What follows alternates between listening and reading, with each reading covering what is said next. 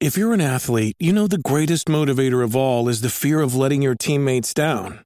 After all, a team is only as good as its weakest link.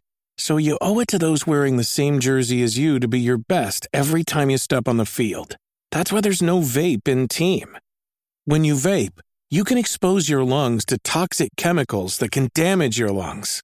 If you're a step behind, the team's a step behind. Brought to you by The Real Cost and the FDA.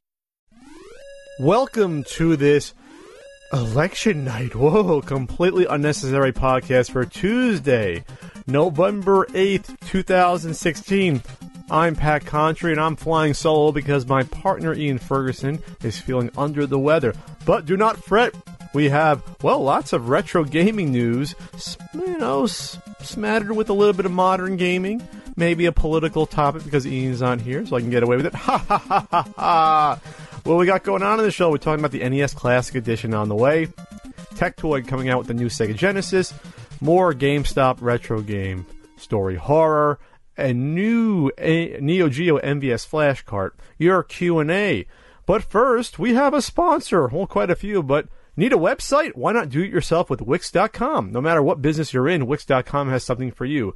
Used by more than 84 million people worldwide, Wix.com makes it easy to get your website live today.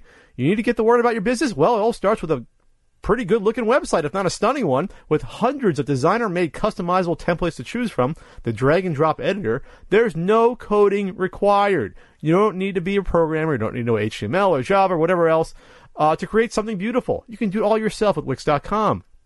Wix.com empowers business owners to create their own professional websites every day. When you're running your own business, you're bound to be busy. Too busy. Too busy worrying about your budget. Too busy scheduling appointments. Too busy to build a website for your business. But you need one. And because you're too busy, it has to be easy, and that's where Wix.com comes in.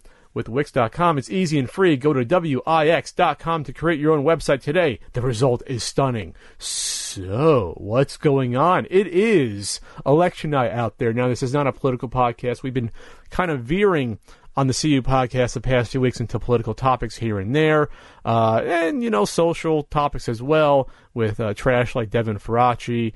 And then that weird Casey Neistat video that I'm glad, most people agreed with Ian and I that was kind of ridiculous for a big YouTuber to not only come out and endorse a political candidate, nothing wrong with that, but then to ask followers to go out and shame other YouTube content creators into revealing who they were voting for. We don't live in a banana republic, do we? We don't want to force people to disclose who they're voting for so we can intimidate them or do something nasty. That's not what democracy is all about. That's not what America is all about. But it is election night. So I'm going to say this. I tweeted out a few things about my thoughts about the election before. I was just on a podcast with Brent Black, a.k.a. Brentalfloss, last week, talking about this political cycle in particular. This is what we have to deal with. It looks like there's according to 538, about a 70% chance of Hillary Clinton being the next president versus Donald Trump. Whoever wins on November 9th, the day you're hearing this, it should have been decided by then, unless there's going to be some very close states, which it looks like really, really early on that there could be at least two states that are going to be razor thin in terms of the margins. We have to get through this. This is not a sports game, America. It should not be a war between two sides. This is not the 1860s anymore. Politics is not a zero-sum game.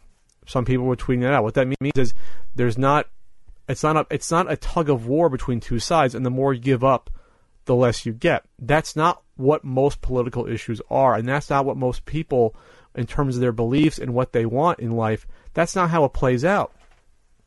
We all have families. We all have people we love. We all have hopes and dreams and aspirations.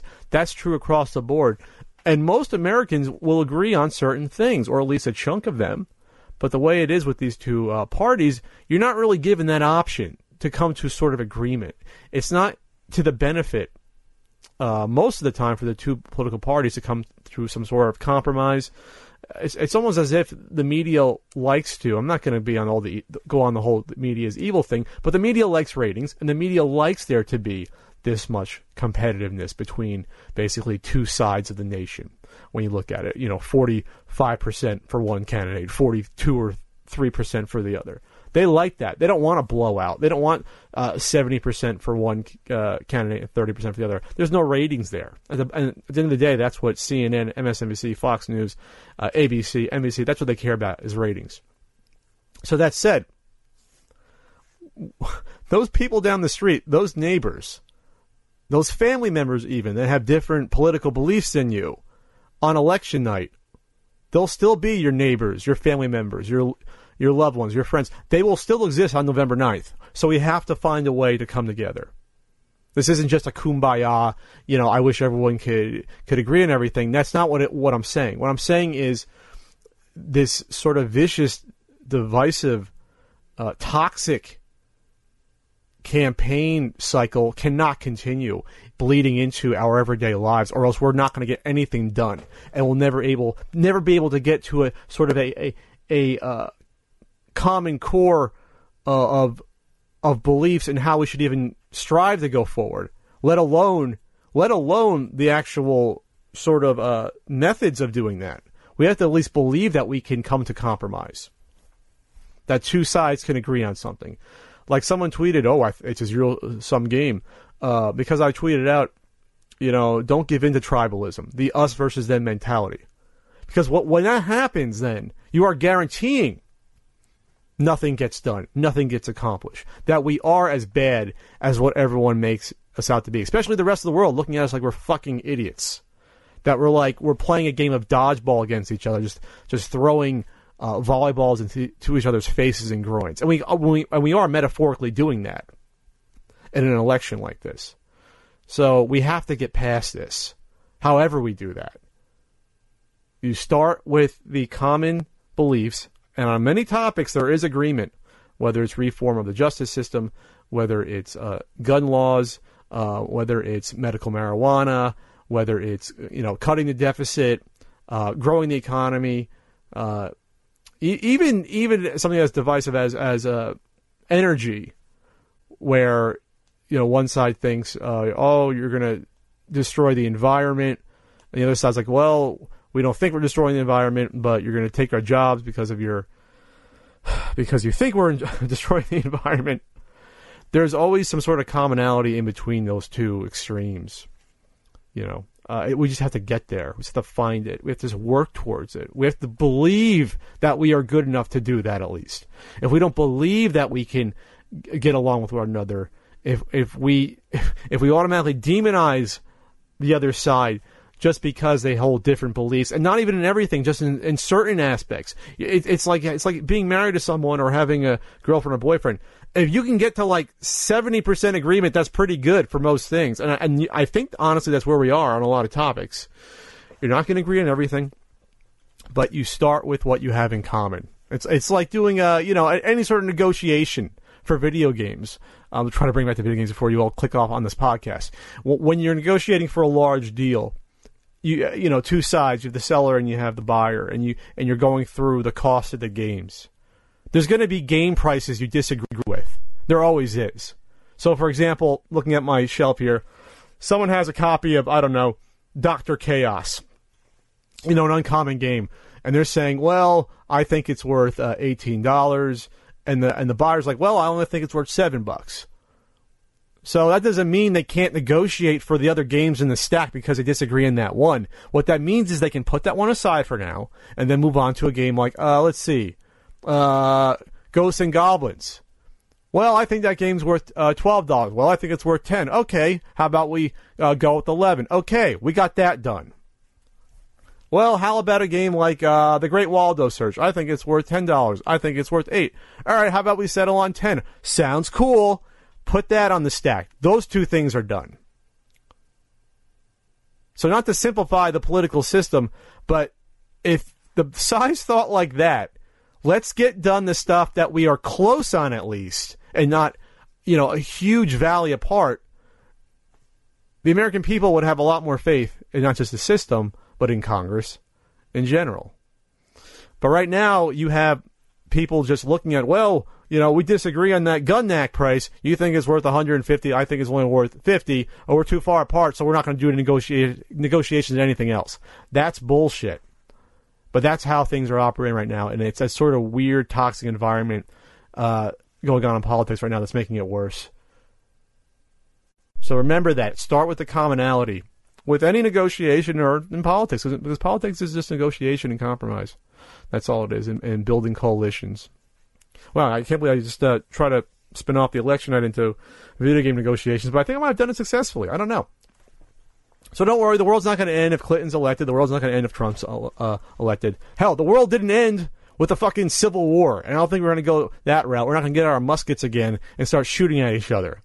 Then again, I might be wrong. So the 7th annual NES Marathon's coming up the weekend of what is that?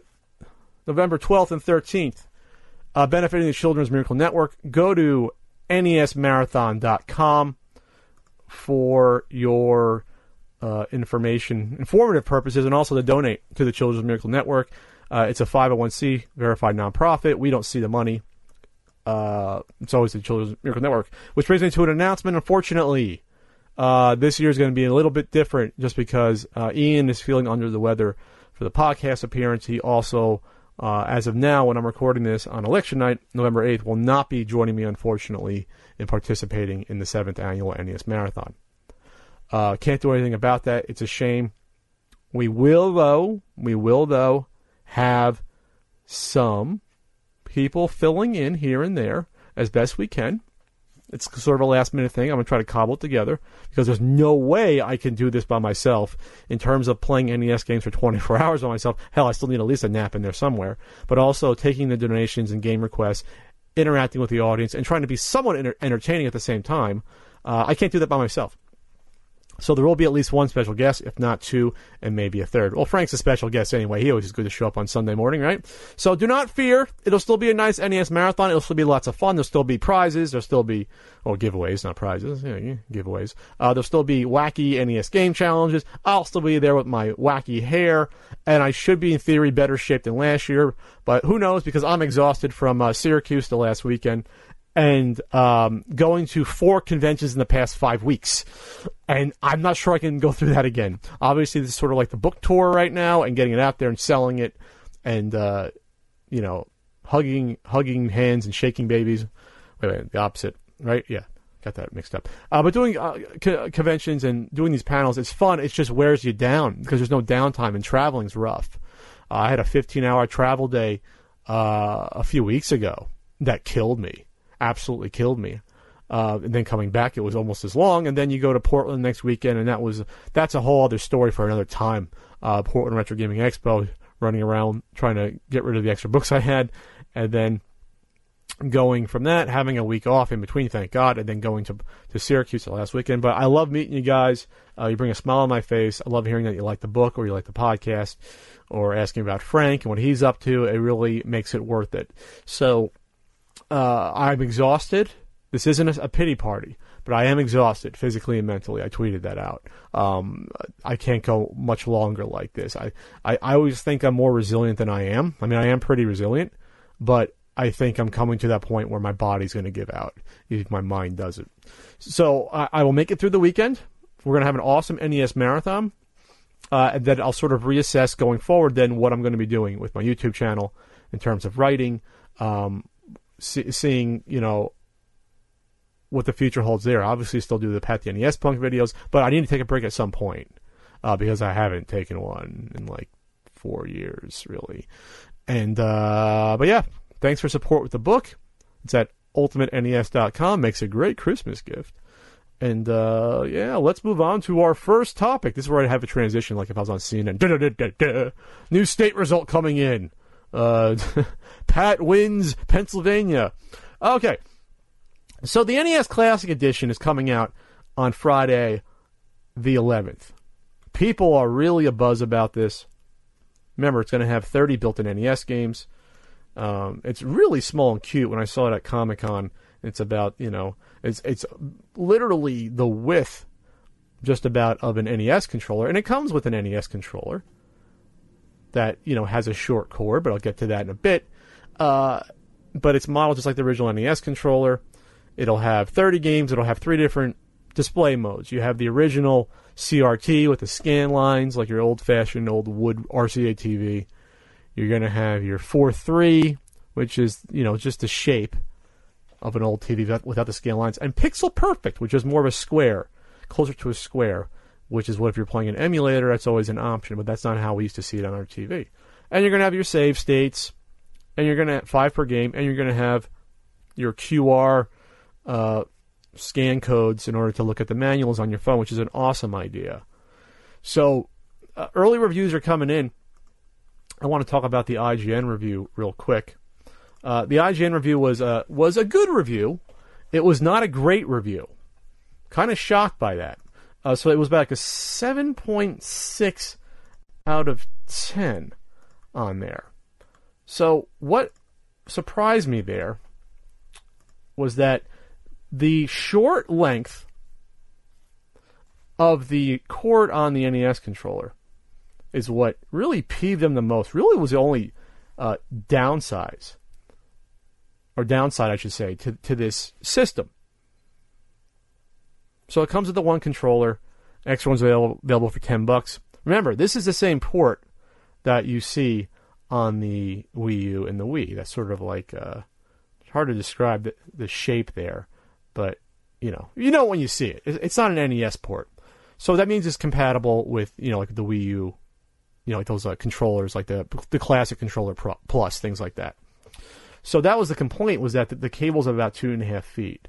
So that means you're going to have you have to have your NES close to you, not just because of the short cable, but also because you need the buttons available on the system in order to go back to the main menu. The reviewer, unfortunately, forgot that the compatibility with other controllers, like the Classic Pro controller, means that you don't need that, because that has a much longer cable, and there's a lot more buttons on the Classic Pro, which will enable you like the start and home buttons, the home buttons, I should say, the plus and minus, all that. You'll be able to get back to the menu and play other games. So not the biggest sort of downside there. Now the question still remains, will this get into people's hands? We are, 2 weeks out from Thanksgiving. Black Friday is going to be big. People, throwing elbows, getting into Best Buy early, running each other over with shopping carts. It's always fun, that footage. Always fun. That's really worth the risk. You want to get $20 off a toaster, and you risk, getting an eye gouged out by an old lady looking to get $5 off a hairdryer. It's fantastic. So the 30 games, I won't go through them all again, but you have, the Super Mario Bros. Trilogies, Zelda 1 and 2, Kirby's Adventure, Tecmo Bowl, Punch-Out! Minus Mike Tyson, Final Fantasy. These are some really good games. And again, if you're listening to this is my audience. This is not necessarily for you. It's marketed towards you, but it's also marketed towards the millions of other people that aren't into retro gaming. Going through that again. So this is going to sell a ton. The problem, though, is that if you look up right now where to pre-order it from, you're kind of limited to nothing. The last time I looked it up, I think a couple days ago, nothing Best Buy, nothing on Amazon. GameStop doesn't have it. And the word is that GameStop's going to have only like 5 per store, which is insane. So already you have scumbag sellers online trying to scalp this. NES Classic Edition. Typing it into eBay. Yeah, $125, $180, $133. Of course, no one really has this in hand yet, but that's a whole other conversation. Unless Nintendo sent you one, and I saw people tweeting out that they received one. Pat didn't get one, but that's a whole other conversation. So they're selling. People are spending $133 on these. I think you got to be careful. Obviously, Nintendo's going to pump out more of these. Hopefully, it happens by early December, where they realize, whoa, these are selling well. Nintendo likes to hedge their bets, obviously, but it's really strange why they're going to do that. It's almost as if they have no one in marketing to gauge how successful their marketing's been. It's like they're not doing any market research to gauge interest with the general public. That's the only thing I can think of. this thing was announced back in, July? So they've had a good 3.5, 4 months to pump these out, get the production line going, but they're still going to fall short, at least for the first, probably, I'd say 2 to 3 weeks. Now, Nintendo does do a good job of catching up eventually. They did that with the Amiibo, so collectors that went into with the Amiibo all lost their shirt because they're all worthless now. Obviously, with the Wii, they eventually pumped out enough. The Wii U, they pumped out a lot right away, so much so that the scalpers got hosed on that, thankfully. So, will you be able to get one? Yeah, sure. Before Christmas, I hope. We all hope, because we don't want the scalpers to win. Absolutely not. So, Nintendo's going to be celebrating the release of the NES Classic Edition in a few different ways. They're going to be doing an NES Charity Marathon. Oh, no, wait, that's me. That's me on November 12th and 13th at NESMarathon.com, benefiting the Children's Miracle Network. That's me. No! What is Nintendo doing? For 3 days only, they're bringing back, their Nintendo, tips line, the power line. So the number's going to be 425-885-7529 from 6 a.m. to 7 p.m. Pacific Standard Time, which I'm guessing is what that was back in the day. I don't know. My parents would never let me call, a number to get tips. You had long distance back then, not even just 900 numbers. You had long distance you had to get charged for on landline. So there'll be recorded tips for several games, plus behind-the-scenes stories from original gameplay counselors. I already know at least one person that plans on calling this up and recording everything on here during that weekend for posterity, and I think a lot of people will do that. I think it'll be cool, especially if they're original tips that they sort of saved. So the social media is going to be taken over. It's going to be hashtag NESterday. I might be able to use that for the NES Marathon. And they're going to try to, I guess, go back to a time when there was no social media and just trading. It says, according to this, trading passwords and game tips on the school bus. That's the time they're trying to go back to with Twitter, I guess, and Facebook. Not sure how it's going to work. And if you go to the Nintendo New York store, there's going to be a retro 80s event, which I think is awesome. 80s themed launch event. So going back to October 85, I guess, with the first 250 visitors able to play classic NES games, participate in a costume contest, dressed as their favorite Nintendo characters. And they're going to have a retro Nintendo game show. Oh, Pat's missing out on that. Damn it, I wish I was still in New Jersey just for that. And then Doug Bowser, that's not a made-up name, Nintendo of America's Senior VP of Sales and Marketing. Many of us have fond and wonderful memories of the original NES. With these launch activities for the NES Classic Edition, we want to replicate the nostalgic feelings of sitting down and playing the NES with your family for the first time. Hey, Doug, I got an idea how to do that. Make more of them. Make enough NES Classic Editions so that people don't have to go to scalpers on eBay. Have GameStop stock 30 or 40 or 50 per store, and not 5. Put it in the word there, buddy. No, it's not up to you entirely, buddy, but, I think you can do it. So that's all I got to say on this. Let me know in the comments if you're still excited for it, or if you're turned off by the lack of pre-sales. I kind of am. I did order the book, not a certain NES guidebook, but the Playing with Power book on Amazon, so I'll have that ready to go. Even before getting the system. And the other thing on Amazon I forgot to bring up last time on the podcast, when it was both Ian and myself. Ian's sick, by the way. I know you're going to be asking for the next 2 weeks when these segments come out. They're coming out with a collector's carrying case, which is so cute, for the NES Classic Edition. And that's available on Amazon. I believe it's $20. Yes, it's the NES Classic Edition carrying case. It's on Prime. It's adorable. It's adorbs. It fits. It looks like 2 controllers. Remember, the Classic Edition comes with 1.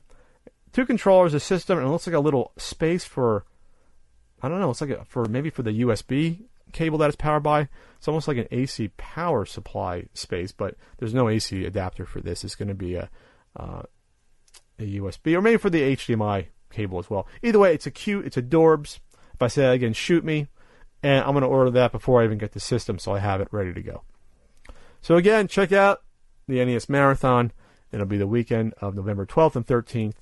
And I can piggyback on that hashtag of NES.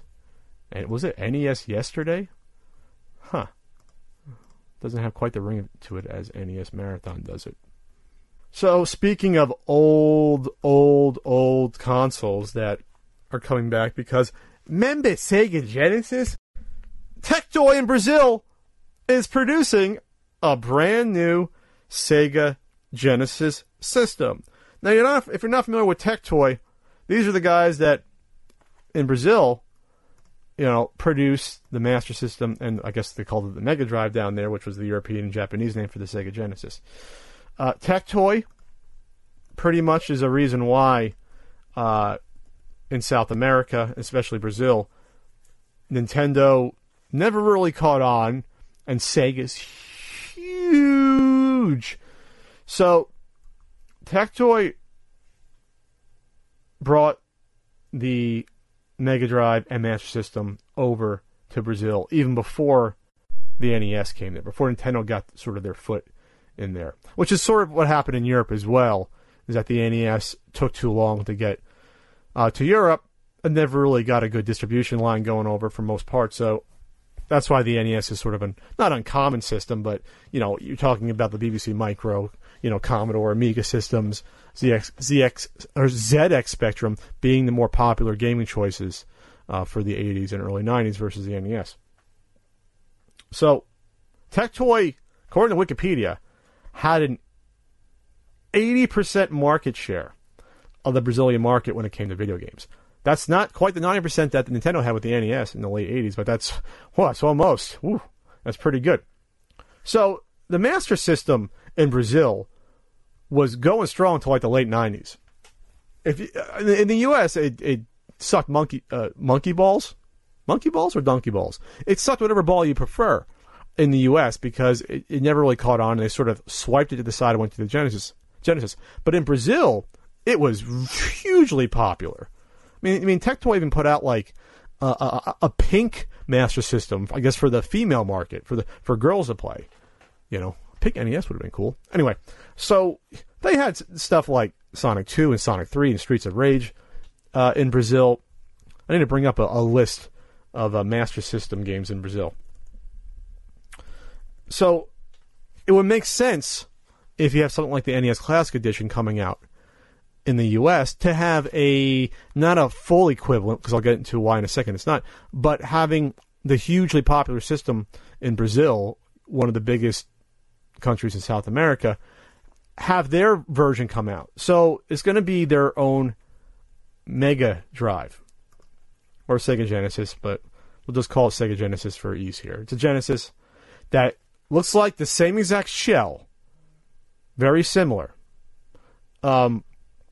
It's going to have 22 built-in games.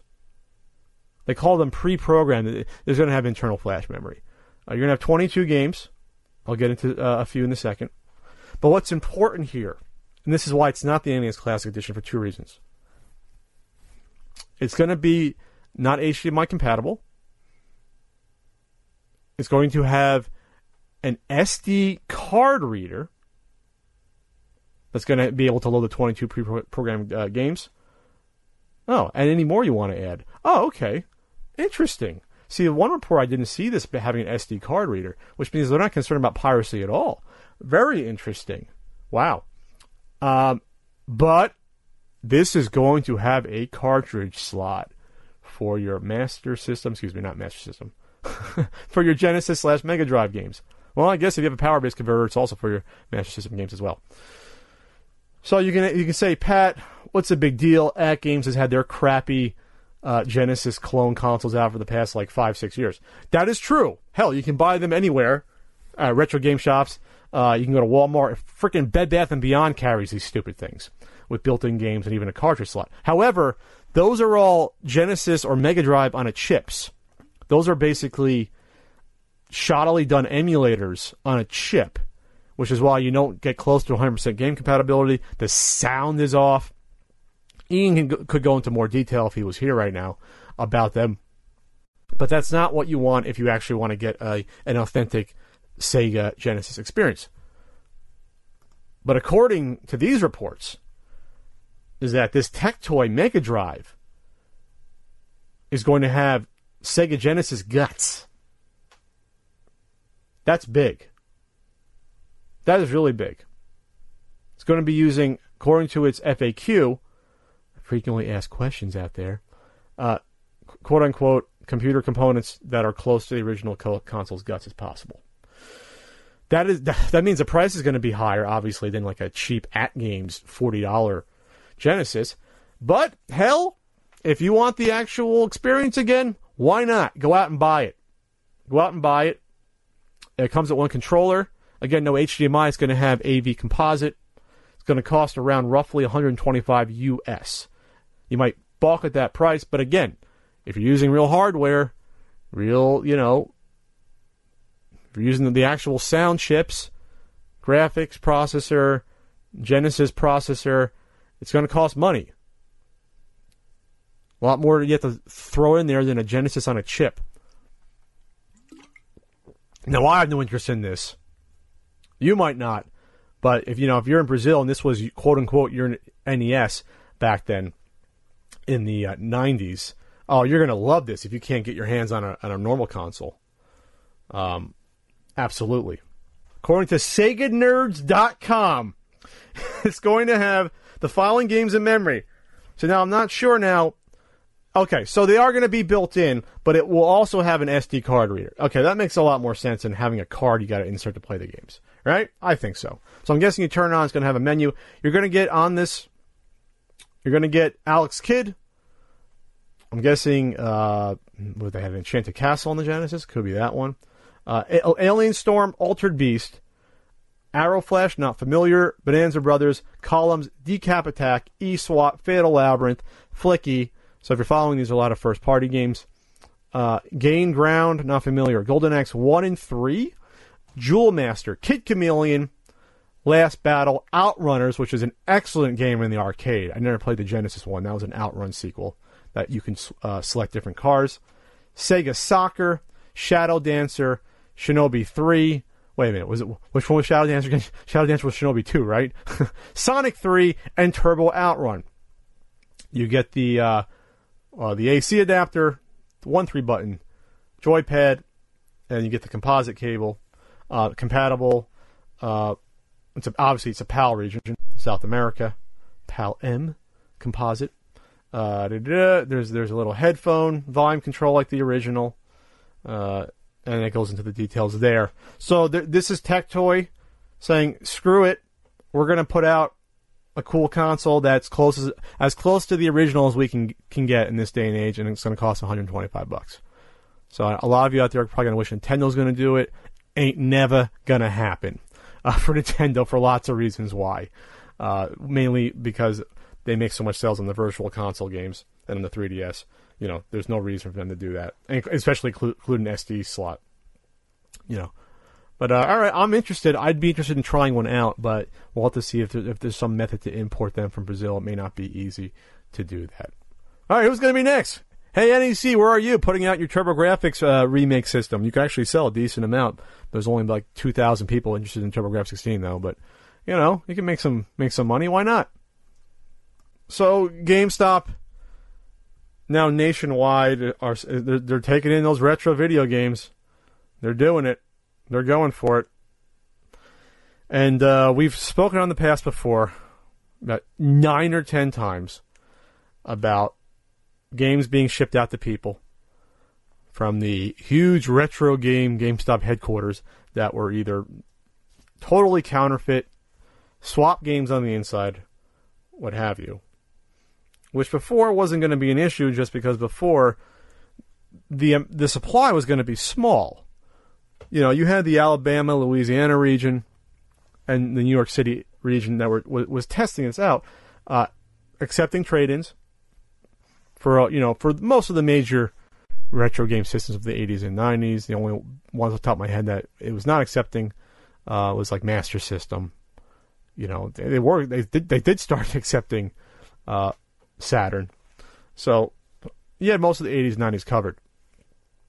But now they're going nationwide. Every store you can trade in your games.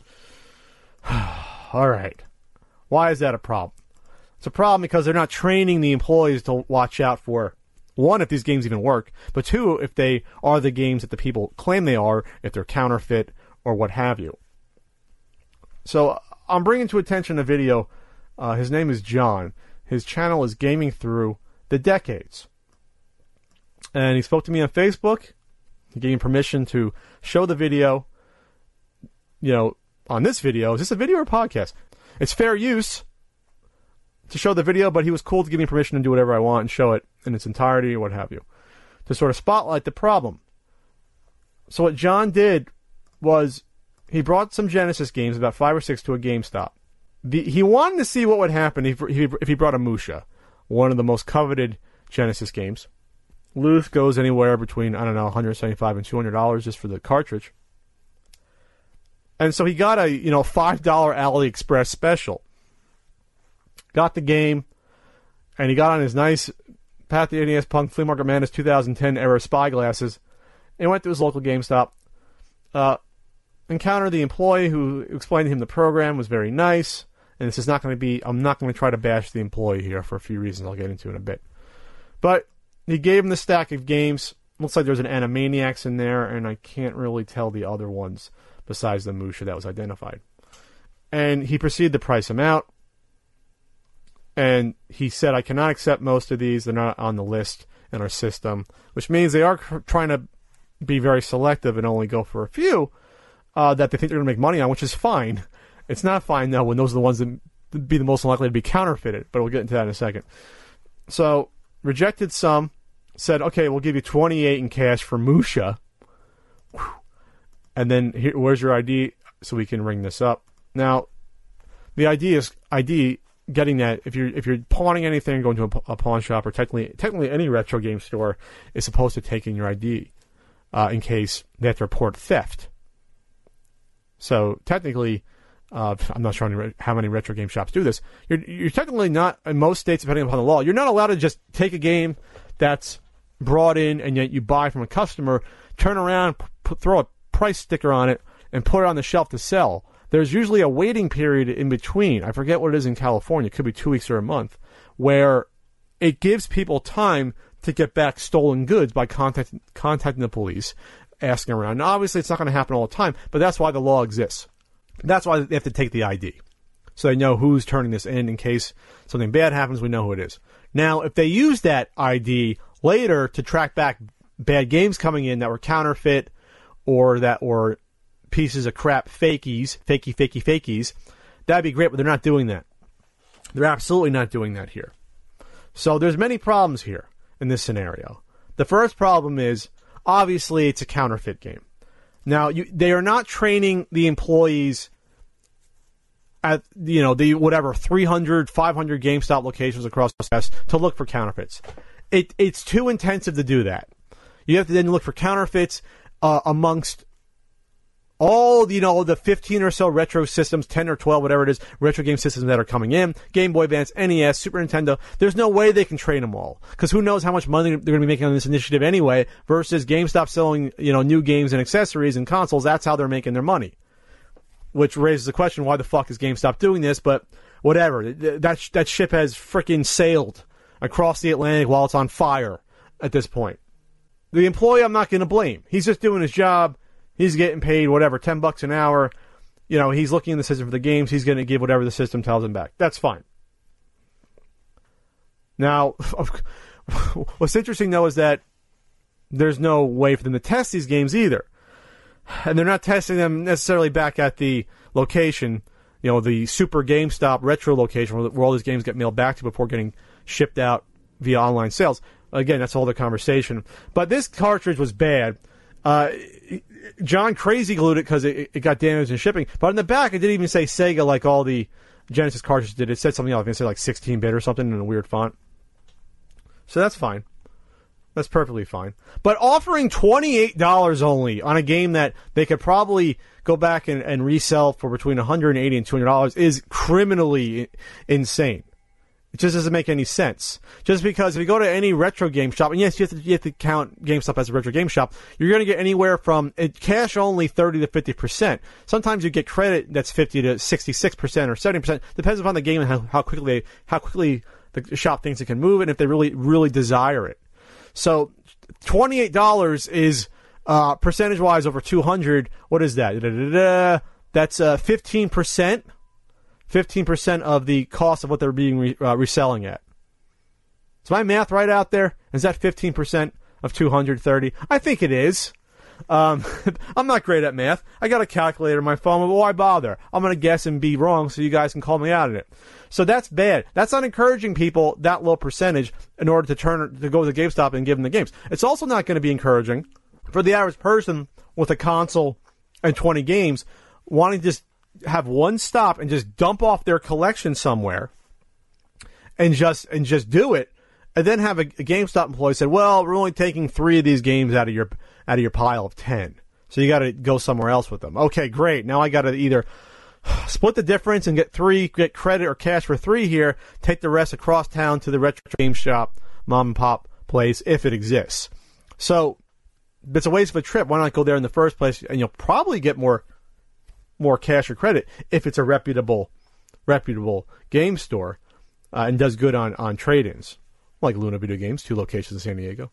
That's my plug for a sick Ian. So that doesn't bode well for this initiative, and obviously it doesn't bode well if you're accepting counterfeit games. Now John was cool. He didn't trade it in because he's an honest guy. Seemed like a nice guy. Check him out. Gaming Through the Decades channel. He just wanted to see if they were going to take it, and they were going to take it. And he said, it's okay. I'll think about it, and maybe I'll go to the retro game shop. So don't support this practice. Just don't freaking do it. It's just not. It's not going to work out. You're not going to get it's only going to work out if you're going to be a scam artist. But if you're going to be a scam artist, remember, you're going to be hurting people that are going to end up getting these shitty counterfeit games. So if you can live with that, don't listen to my fucking podcast. If you're going to be the type of person that does that, have some integrity. Don't do that. Unless, I guess, if a million people do that, you'll put GameStop out of retro game business. I mean, that would probably happen, but I can't endorse that. I can't endorse that. So, speaking of GameStop, retro horror. We've been talking about the GameStop Retro Initiative for close to a year now. Blue conquers Bad Fur Day. Chrono Triggers, has Madden 95 inside instead. Just total awfulness.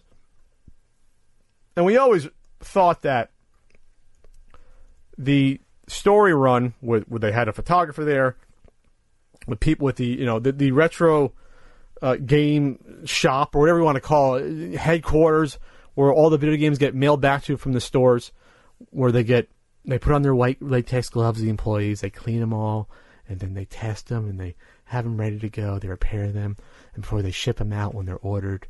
That whole story we always thought was BS, and all these, the multitude of stories coming out from Reddit, and people emailing me and Ian, friends of Ian who got the wrong game sent, or it was a counterfeit, or it was just a shoddy EEPROM cart. They're true, but we only could guess why. We only can guess why this was happening. We had no way to know the inner workings of what went on with this initiative, and I guess why they decided to go national with this retro game trade-in initiative. We had no idea. No idea until now. Because Pat, which is me, I was emailed by a former manager at GameStop Corporate. Oh, baby. This is gonna be like sort of a story time with Pat telling the story here. I got permission to retell this story. I'm going to keep this person's identity a secret, but it looks like from what he's telling me it checks out. So I'm an impartial reporter here. I'm just relaying information.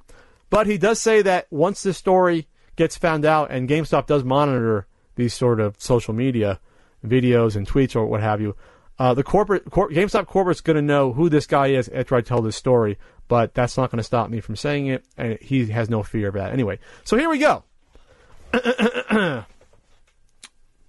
So this is my response to him. He originally emailed me, basically saying, he said, hey, I know you've talked about GameStop on your show, mostly regarding the retro program and how abysmal it was. I was a sales manager down there for a couple years, running their now defunct eBay store that no one knew about. We'll get into that. And when they learned of my expertise and background in collecting and dealing, they unofficially had me work on the retro program. I left the company in April for a multitude of reasons, but I saw firsthand a lot of what went on there, and I'm willing to talk about it if you have any interest in having your fears about the processes verified. I won't go into names out of respect for the people who may still be working there, or numbers, since I don't know if they appreciate me revealing that, but I'll answer or talk about pretty much anything else, since I love the retro game community. Let me know if you're interested. Of course, I said, yeah! I mean, Ian who's sick right now, he'd love to hear about this. He'll be hearing about this, on iTunes or Stitcher or Podbean, where you can download it, or on YouTube, where you guys are probably watching this and listening to it right now. So I said, yeah! Here we go. Here's the story. Sit back and relax. He's going to go into some detail, he said, because, I quote, "There's a lot to say, and I'm a pretty fast typer. My only request is if you use any of this information online or on the show is that you let me know about it so I can check it out.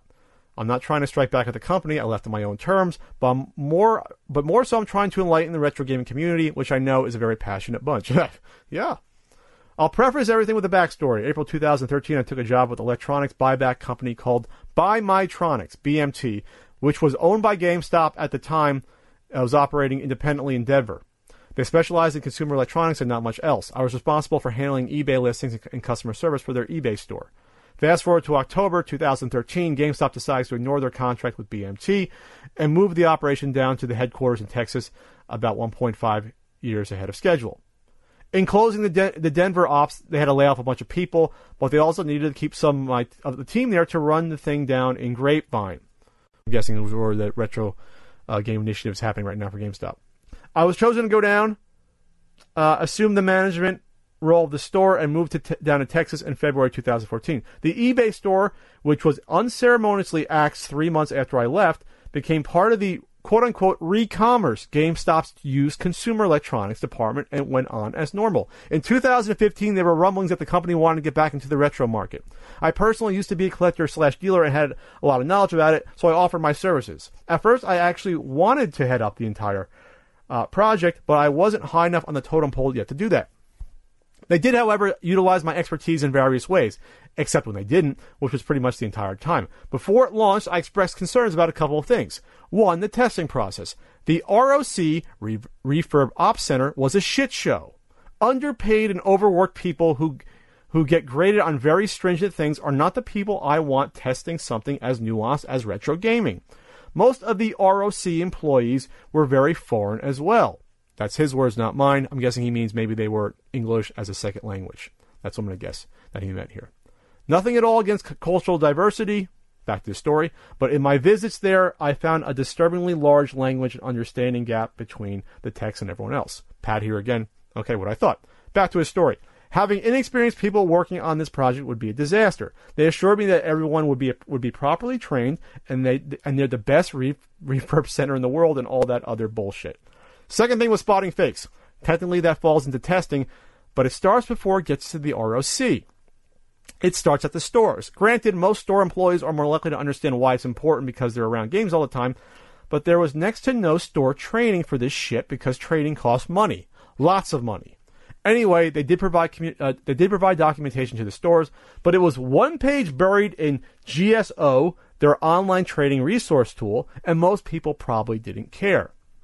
So, they assured me that everything will be fine and dandy. Great, we move forward with it. The project started as a pilot in 2 regions, I believe in New York and Alabama. Pat here, he's correct. Back to the story. It was an unbelievable success. Retro trades were absolutely through the roof when it launched, and they didn't even do a whole ton of marketing behind it at the time. It actually caused a couple problems. When you grossly underestimate need, you grossly under budget for labor and space. So the ROC was getting slammed with retro items and didn't have the people to handle it. So they brought in temps.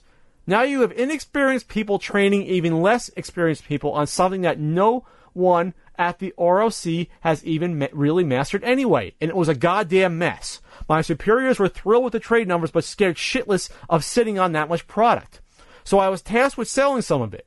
I had a couple wholesale buyers who bought the meat of the commons and slightly better than commons, but we had the perfect outlet for the good stuff. The eBay store. I'm not sure if it was you or another retro community YouTuber who said it, but the general consensus was, quote-unquote, don't buy retro from GameStop, buy from eBay if you have to. Most people didn't know that GameStop even had an eBay store. The name was Green Gadgets. from the BMT days. And it was of utmost importance that there was disconnect from Green Gadgets and GameStop for the exact reason you're probably thinking. If people knew that our eBay store was GameStop, it would bring a lot of negative press with it, and people intentionally wouldn't shop there. So we started selling some of the good stuff, and since I was running things, I tried keeping it reasonably priced.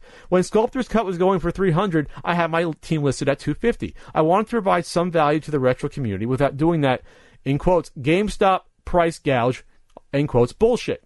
As long as we were hitting margin goals and I was burning through product, thousands of units per week across eBay and my wholesale buyers, everything was fine. Until it wasn't.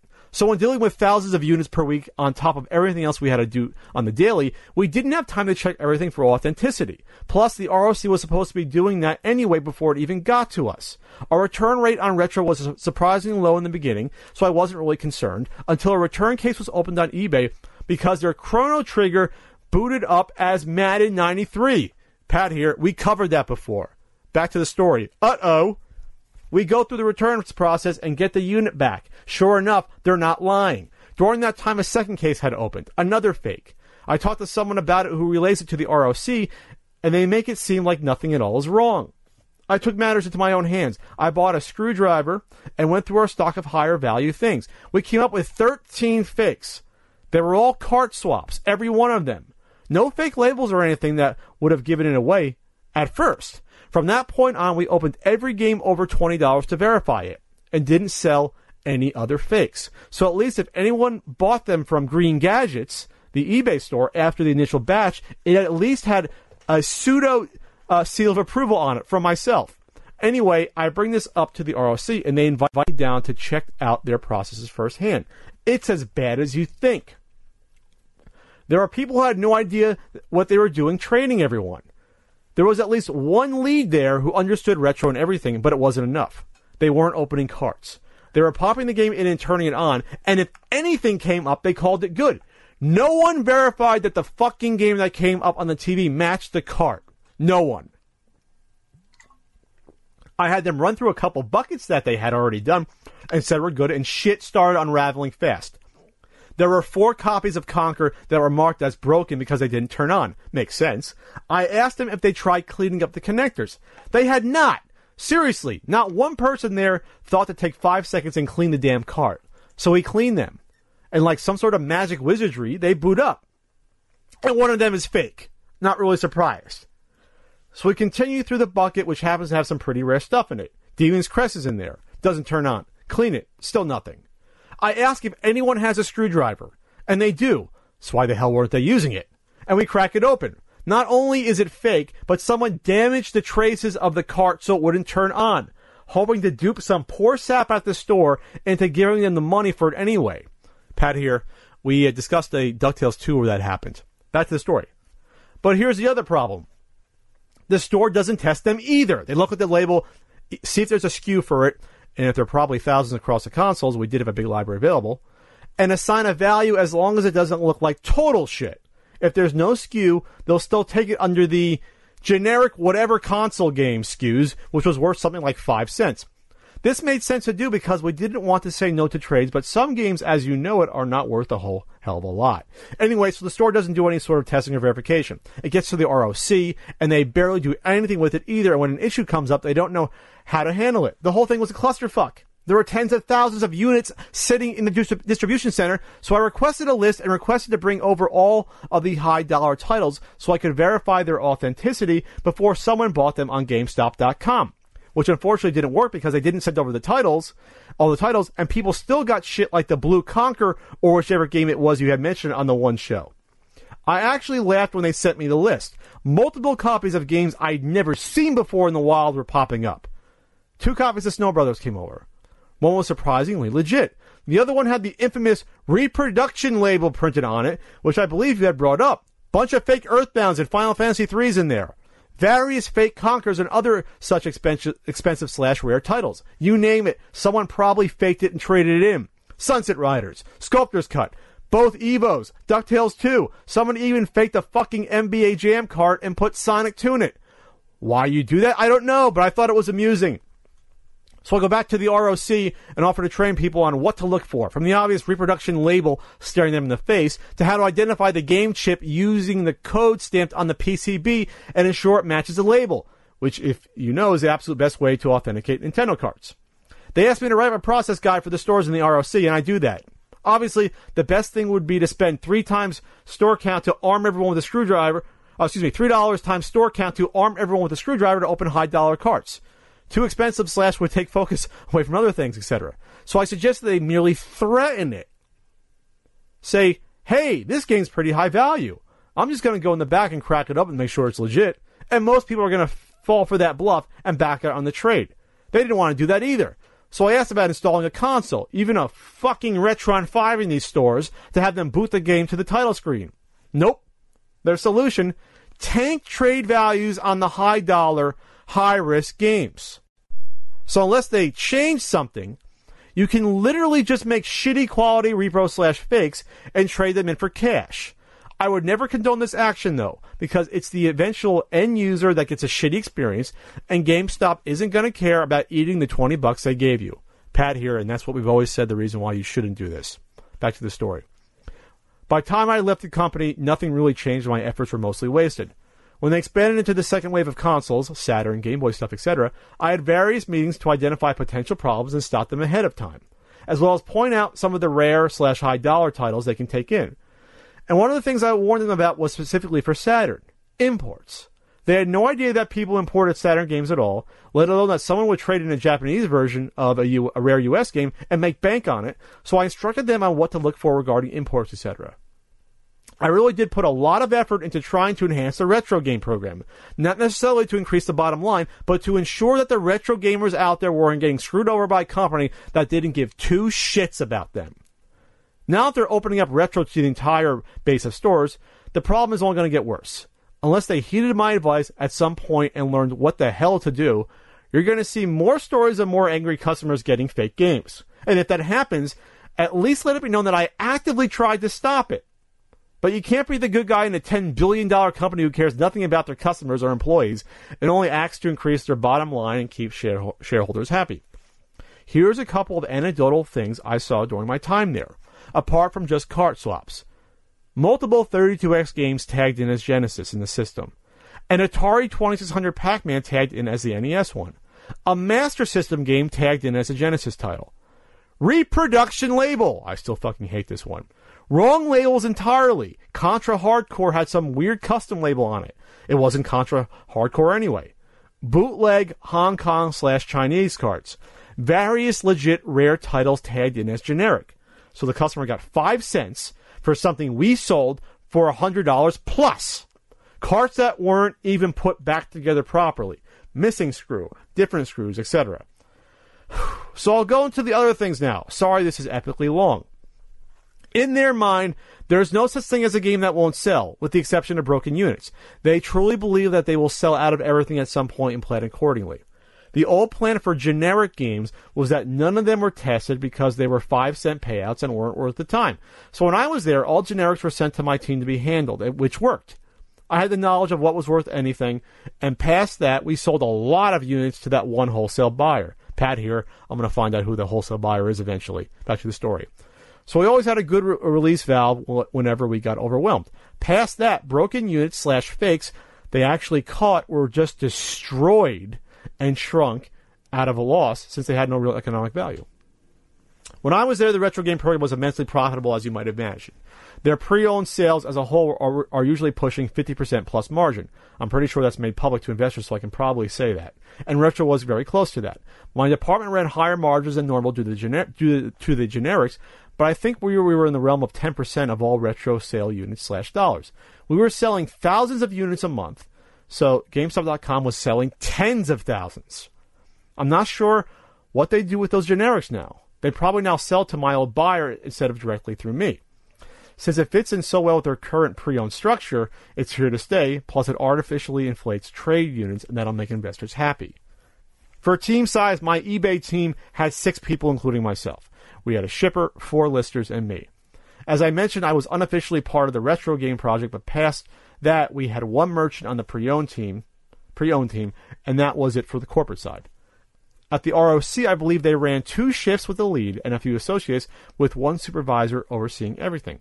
Though I believe he was also a supervisor of something else as well, so his attention was divided. They didn't necessarily need more people, they needed better people, and I highly doubt they ever got them. So I'll wrap this up now. If there's ever anything you want more clarification on, additional questions, feel free to ask. The bottom line is that people should not buy retro games from GameStop and should certainly support their local retro game mom and pop shops, both from the perspective of getting a quality product and not lining the pockets of greedy executives. Pat here. Thank you so much for this information. Former manager at GameStop Corporate who helped run the GameStop eBay selling team. The secret GameStop eBay selling user, as well as trying to knock into their heads at GameStop Corporate what was wrong, try and go down to the ROC, the Refurb Op Center, and seeing that it was a shit show, trying to correct it, and still not making any headway. Thank you so much, but this isn't a shock. Is this a shock to you out there? It's not. This is just confirmation of more of the gritty details of what he went through, someone who really cared about the retro gaming community, to try to turn it around. And obviously, it's fallen on deaf ears. GameStop doesn't care. Why would they care about the niche retro game market? Why would they care? To them, it's positive cash flow. It's actually more shocking, not just the not testing, the lack of testing and cleaning of carts, but the fact that they are screwing over trade-in value, giving people 5 cents for a game that could be worth $100. That is shocking to me. That is shocking. Now, this probably is a rare title that is not on their system because it's not popular. That makes the most sense.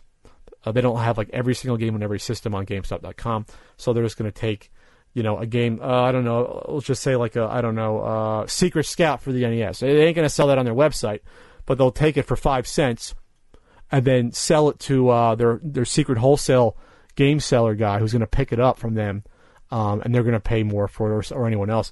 So that's what's going on here. So I'll find out who the wholesalers are. I'm very interested in finding out about that. And I know you didn't care about being identified and getting into trouble, but thank you so much, and hopefully nothing bad happens. You just reported the truth, and I just relayed it. So there you go, guys. There's the awesome GameStop Retro Game Initiative from the inside out. Now, this was cool news. We don't really talk about Neo Geo MVS too often, or Neo Geo in general, on the podcast. That Cadillac of game systems / arcade. I finally got a US AES a year and a half, 2 years ago. It was actually a part of Flea Market Madness. And got a consoleized MVS. You know why I got a consoleized MVS? It's because the AES games cost a fucking arm and a leg. So an MVS game like, Metal Slug that can cost you $80, the same thing can cost you $1,000 for the AES home console version. MVS is the version cartridge that you put into the arcade slot, if you didn't know out there, and AES is the home system. The problem is that since more people are getting consoleized MVSs, if you call it a problem, and there's also now converters to play MVS arcade games on the home AES, MVS games have shot up in price as well. Not to the extent to even come close to matching the exorbitant AES prices, but they've risen as well. I'm not an expert, I don't follow it too much, but I know from talking to people that they have gone up. So what do you do about that at that point? Well, they do have those, I think there's like 4 or 5 popular multi-carts. The 141-1, they have the 81-1, the 61-1, which will give you like 60 to 75% of the Neo Geo library on a cartridge. And it used to be that, that MVS cart was not compatible with the AES, even the converters they have, but now they are. But the newer converters cost like $400. So that's not the best solution. It's still not a cheap system to play. And you can get but you can also get a consoleized MVS if you want to play those multi-carts, or just buy the cheaper MVS games. But those consoleized MVSs will run you anywhere from $400 to $700, something like that, in that range, depending on how well finished they are. So that's a problem too. There's no easy way out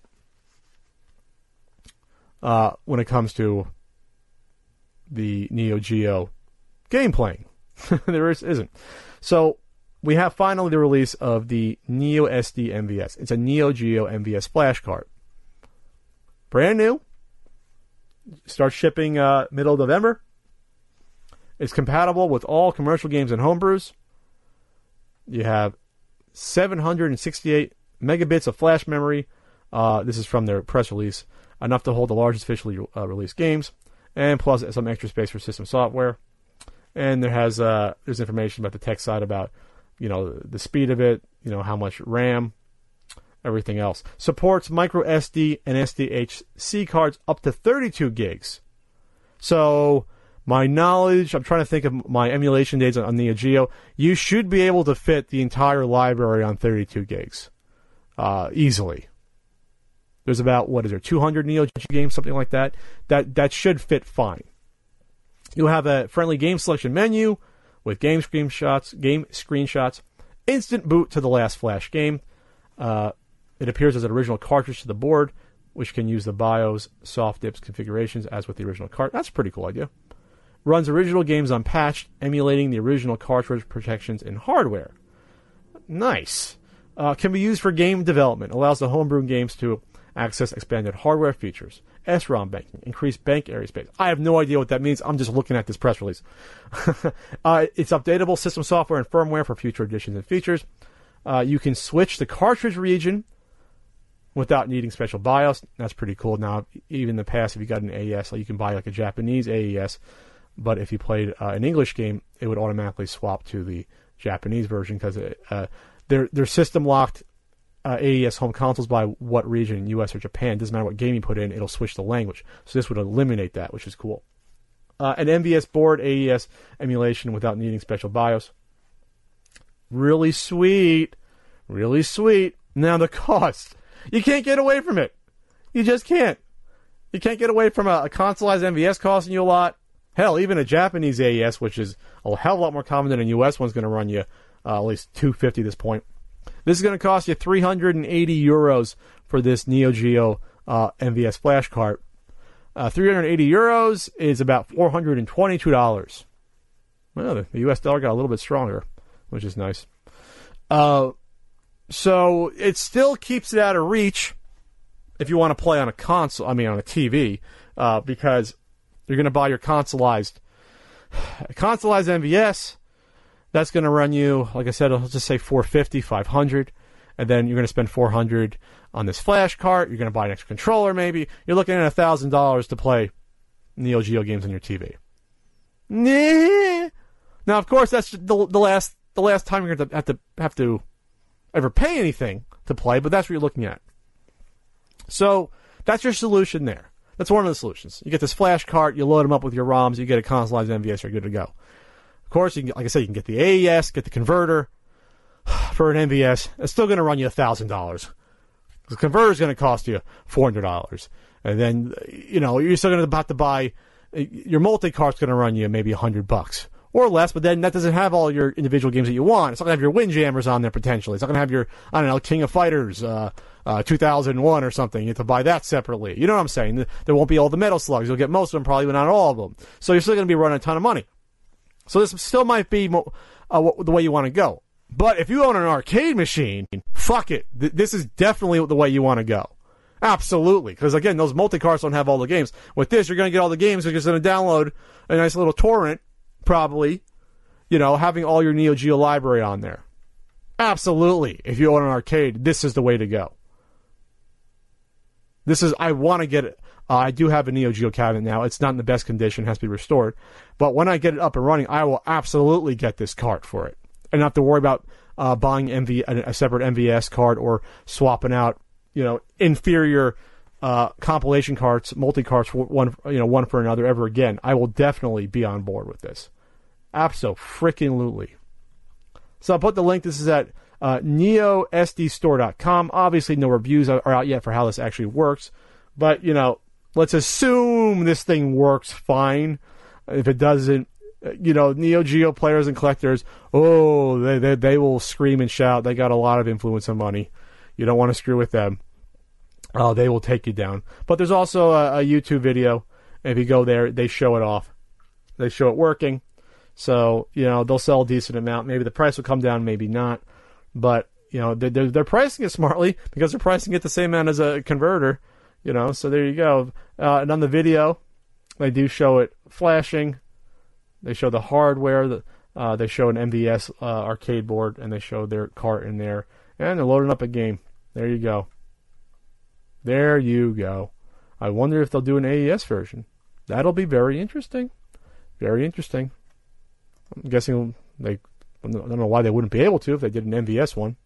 The guts are about the same. It's the same hardware. So there you go for those 14 Neo Geo collectors / game players, fans out there listening to this podcast. You can't wait for that one, can you? So No Man's Sky, huh? Ian probably feels worse and worse about his review, which he wasn't aware of all the bad stuff the marketing had done. All the bad stuff. Sean Murray had said that it turned out to be false advertising from Hello Games regarding the game release. All the screenshots of the game that turned out not to appear in the game, different graphic style, stuff like huge space battles that didn't appear, and customizing, battleships and things like that. And he wasn't aware of that. Giant dinosaurs, So we talked about before how they're being investigated in the UK by the Advertising Standards Authority for false advertising, misleading advertising. The No Man's Sky subreddit was temporarily closed because the moderator described it, in quotes, as a hate-filled waste hole because people are so pissed about this game. Remember, this is a game that dropped like 90% of its player base in like the first few weeks. They're like, okay, fuck this, I'm out. Not to say people can't enjoy stuff about it, but when you're sold a false sale of goods, you're not going to be happy. Absolutely not. So, PlayStation executive Sean Layden was on Live with YouTube Gaming. And so far, this is the only worthwhile thing to come out of that Live with YouTube Gaming show. Number of topics came up, and the reaction to No Man's Sky did, obviously. He said Hello Games had, in quotes, an incredible vision for what they wanted to make. He said that a No Man's Sky with procedurally generated worlds was something that had never been done before. Well, not exactly. There's been procedurally generated stuff in games going back to Elite, where you literally had worlds that were procedurally generated. You just couldn't explore those worlds, but, they were worlds. So that's not totally accurate. He said, in quotes, I think Hello Games, Sean Murray, and his team had an incredible vision of what they were going to create. Something never done before. And a very small team had a very huge ambition. Now they're still working at it. They're still updating it. They're trying to get closer to what their vision was. I played a lot when it came out. I think what we learned is that we don't want to stifle ambition. We don't want to stifle creativity. We don't want to put people into slots where they must execute against an action-adventure path or a fighting path or a shooting path. That's great, Mr. Layden. But it's okay for not wanting to stifle ambition, but you also don't want to push a game that's promising shit that doesn't exist in the release version. Because now you have Hello Games and Sean Murray, who could be done in the industry potentially. And remember, Sony, you backed this game. You put marketing dollars behind this. You wanted to make this your console exclusive. Yes, it was on the PC, but I know that, but it wasn't on Microsoft system. You were all in on this. You priced it as a AAA title at $60. So maybe you saying it was only a 6-person team. Maybe you should have priced it at 30 or 20. It should have been like an independent price, So this was, you're culpable here a little bit, and you didn't have any overseeing of this to say, hey, what the hell's going on with this game? A month before launch. This has nothing of what we showed in the advertising for the past year and a half. Where are the big dinosaurs? Where are all these huge space battles? Where's these branching paths? Where's all this shit we were promised? Where's the trading? So he went on to say, nobody in development wants to say that they can't do a thing right. No one wants to tell someone, I know I can't do that for you. People are really trying. I think looking at the different industries is why the privilege of working in the game industry is where everybody has the courage to say yes. And want to try to realize their ambitions. No one's saying game developers shouldn't realize their ambitions. You should not promise shit that's not going to be in the final game. That's what people have been saying. I know this is him doing PR speak, but come on, man. Unbelievable. I mean, I didn't have a horse in that race. I didn't care if No Man's Sky crashed and burned on its own merit or did well, but I do care about false advertising. I do care about that, and I do care about people getting snookered out of their at a $60 plus tax for a game they've been waiting for 2 years for, and getting something else entirely. Other stuff on this interview from Jeff Keighley about the PS and the Pro and Project Scorpio and everything else coming out, and oh, Jesus Christ, I don't care right now about this. I really don't. I don't care about these mid-generation, last-generation console releases. Oh, man. So, there you have it. No Man's Sky. Sean Murray, you're a rich man. Sony made money off it, but my God, this situation, there's got to be safeguards in place. Sony, if you're going to throw money behind a small company like this, you gotta put some sort of shackle on them so they can't do this. Or come in and help with more manpower and make sure this game comes out and it's what people thought they were. It's what you advertise, it's what was promised in interviews and in videos. Unbelievable. I was into World of Warcraft before anyone else was. Well, Warcraft at least. As I mentioned in the past in the podcast, I grew up with Warcraft 1 and 2. I was a big PC gamer in the early to mid-90s. I got buy one, get one free. I really buy Warcraft 2, The Ties of Darkness, and get Warcraft 1, Orcs and Humans, for free. When Warcraft 2 came out, what was that, 95, Warcraft, Orcs and Humans was, I believe, 2 years old. It was a couple years old by then.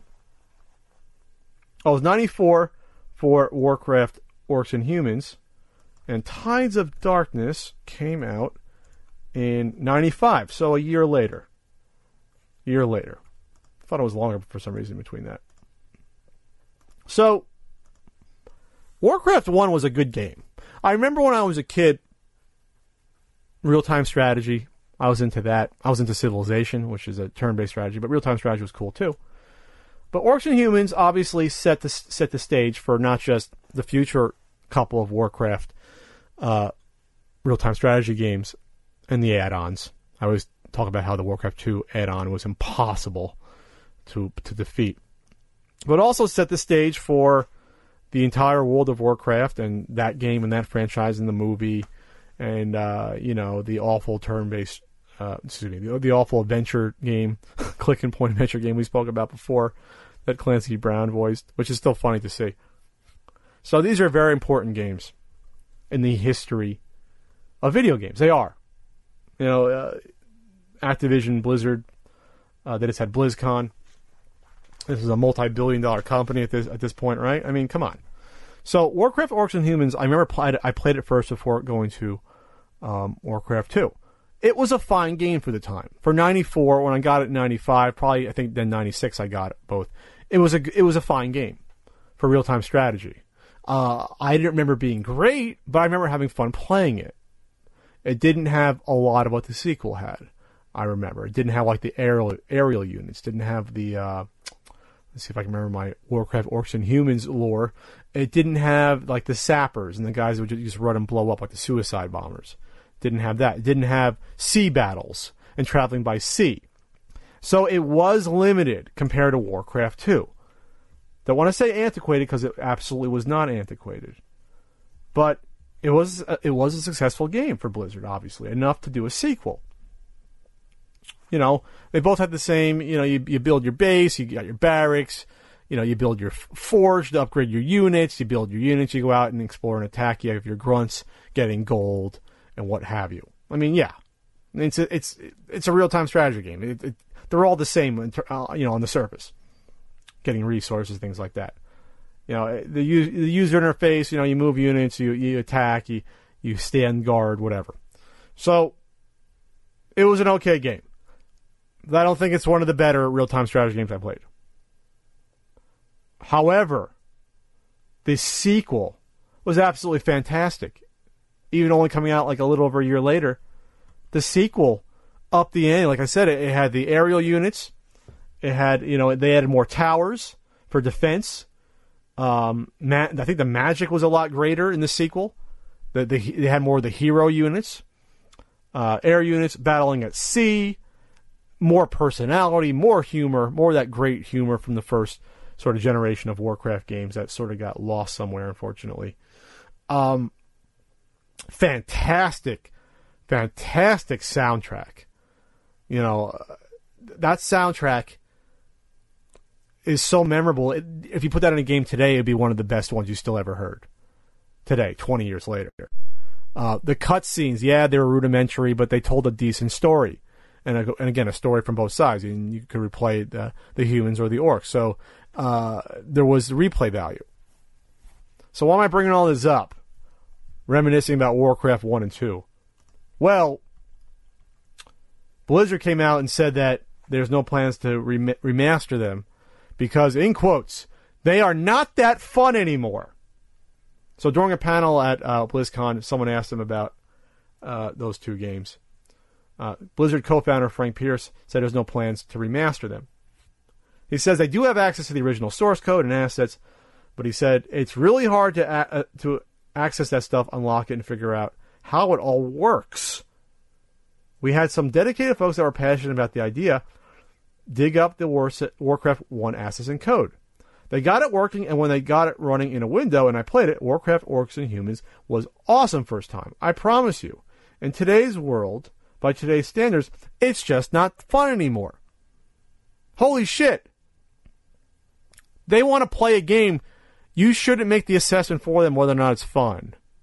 There's tons of games that get re-released that, quote-unquote, haven't aged well. Doesn't mean people don't want to easily play a game 20 years ago on a modern console or computer. You're just taking away the ability of them to do that. Now, obviously, you're running a business, and if you don't think, you're weighing the scale, pros versus cons, should I put in the time and resources and money to do this versus the money that it'll get back? I can't imagine it costing a huge amount of money to remaster a simple real-time strategy game like this. 1 or 2. 2 is still okay. The graphics in 1 aren't that great. I gotcha. That might require a lot more remastering. 2, though, still has pretty fine graphics. Go back and look at Warcraft 2. Go back and look at it. Still pretty colorful. Pretty nice, cartoony graphics. I think it stands out pretty well still. Sound effects, like I said, the soundtrack, absolutely outstanding. Yeah, you look at those graphics. Now, you want to talk about maybe 1 being too simple, that's fine. I think Warcraft 2 looks really nice still. Maybe you clean up the interface a little bit, you update the icons, things of that nature, the font. It doesn't need a huge amount of upgrading. I mean, you don't have to change the source code for this game. You're just updating the graphics, really. How much time is that really going to take? You're redoing all the tiles on the map, things like that. You're adding in a multiplayer mode. Oh, man, do I remember grunt rushing in Warcraft 2. Oh, man, we had rules. No grunt rushing for like 5 minutes. Let's get a game going. Otherwise, it's no fun. Oh, man, that was one of my first ever forays into online multiplayer was Warcraft 2. It was Doom and Warcraft 2 and Duke Nukem 3D. That's what it was. So I feel bad for people that would want a remastered version of Warcraft 1 and 2. I think it would sell. I mean, there's, 50 times, 100 times the amount of World of Warcraft, and people that know about Warcraft now versus when these games come out. I think even for historic sake, they want to play the remastered version of Warcraft 1 and 2. Since that's when it all started. That's the reason you have a BlizzCon. Because of the success of those two games. The first one was successful, but then 2 was even bigger. Hell, 2 got ported over to the PlayStation console. Warcraft 2. Uncommon game on the PlayStation. So he said a couple of other strange things, though. He said the developer had limited resources and would, in quotes, much rather work on amazing content for games like World of Warcraft and Overwatch or work on a new project altogether. Blizzard president and co-founder Mike Morhaime jumped in at this point to say, in quotes, at this time. Whoa, so maybe they're keeping it open. Maybe Pierce overstepped his bounds there. And then so Mike Morhaime said, well, let's wait a second. There could be money here. Maybe obviously not as much as Overwatch or an expansion to World of Warcraft, but this will still sell, which it will. And it's funny to say limited resources for $1 billion company. Like, you couldn't, like, outsource it. Someone, okay, redo the sprites. Hell, redo the sound effects. Hell, redo the music and come back to us in, like, 8 months. You don't think they could do that? You don't think they can work that? They don't have the resource. They're not going to go out of business. You don't think they'd turn at least a small profit? It's just the will to do it. I think it's underestimating how many people will go out and buy it. Hell, I'd be interested in a remastered version. I haven't played Warcraft 2 in probably at least 15 years at this point. I haven't popped it in. You know, we don't pop anything in on a PC. Well, you pop in a CD-ROM, I guess. No, I haven't popped it in probably 15 years. But you know what? You put out a Steam version of these two, you price it at $15, $20. Hell, I'm on board. Why not? And you can play it online against people. Skabu. What's complete? Come on. It's a fun game. There's great voice acting in it. It's funny. You click on the sheep. Buy a mule. You know, stuff like that happens. Don't underestimate. Don't underestimate, I guess, how much the fans want this. Hell, someone asked you about it. But then also overestimate how much money it's going to take and you're not going to make money. Come on, you're going to make money. You're going to make money. And don't go out and say they're not fun anymore, because they fucking are. They're still fun, especially that second one, like I said. The Tides of Darkness, if you haven't played it, go out and get a version of it. Get your DOS box, find a copy for $5, $10. Play it on the PlayStation 1, even though I have no idea if it's good on the PlayStation 1. Okay, don't do that. Just play it on the PC. And you'll see that they're pretty fun games. Are you on a quest for epic gear, housewares, and collectibles? Loot Crate offers an epic range of pop culture items for less than $20 a month. If you're more of a fanatical fashionista, alliteration, then Lootwear, our monthly wearables and accessories subscription, will fill your closet with cult classics and your favorite franchises. If you want to get fancy, get a bigger box with bigger loot with Loot Crate DX. Ready your wands, pre-measure your positions, and get ready for November's enchanting theme, Magical! We've cast a powerful, ancient spell to deliver you this 100% exclusive crate, featuring bewitching items from Doctor Strange, Fantastic Beasts and Where to Find Them, and Big Trouble Little China, which I love, and more. You have until the 19th of November at 9 p.m. Pacific to subscribe and receive the month's crate of Magical, but when the cutoffs hit, it's over. The magic's gone. Make sure you head over to lootcrate.com/PAT, P-A-T, and enter code PAT, P-A-T, to save 10% off any new subscription today. Yes, go do that. Now, we're going to go to Q&A time on the CU podcast. No movie topics this time out. At Marcus Aurelius, he asks, how would YouTube videos like AVGN and Game Chasers be affected if the retro video game bubble burst? Well, we're talking about a bubble. We've talked about it. I think it's getting closer. From my experience, me seeing multiple collectors, big collectors, sell off all at once their collection, or at least try to. One trying to keep it quiet so that prices don't crash before he sells it all. And Ian reporting on seeing all these high-ticket items not sell at conventions, or even stuff like Earthbound not selling at a reasonable price. Earthbound's gone down in price, etc. I think we're getting there. So how does that affect YouTube? I think, well, Angry Video Game Nerd is successful outside of the retro gaming community, collectors and players. It got big for a sort of shock nostalgic value in 2006 and blew up even more in 2007, 2008. James sort of caught lightning in a bottle in terms of having a pretty well thought out at the time and well produced show on a time on YouTube where a lot of that didn't exist. So it was sort of like a foray into early YouTube production back then. On a cool topic, he hit like a 20s crowd who 15 years ago were playing these awful NES games and saying, wow, they were as bad as I thought. We just couldn't verbalize it in video form, or verbalize it and then, visualize it in video form. So James' success was before retro games got big. He helped them get bigger. And James, I think, an AVGN show will be fine either way because it's a comedic show first and foremost. And so you can have crappy games to talk about forever, regardless of a retro game bubble. And hell, he could talk about crappy modern video games. And he'd probably do even better if he did that. Since the retro game niche actually could be holding back his views a little bit. But that's a whole other conversation to think about. Heaven forbid he starts doing bad PS4 games, but he could do it, and I think the videos would do just as well. I don't think you might lose some people who said, I want you to just do shitty Nintendo games, but I think you'd gain a new audience, potentially. So I don't think he'd be affected at all if a retro game bubble burst. If people weren't interested anymore.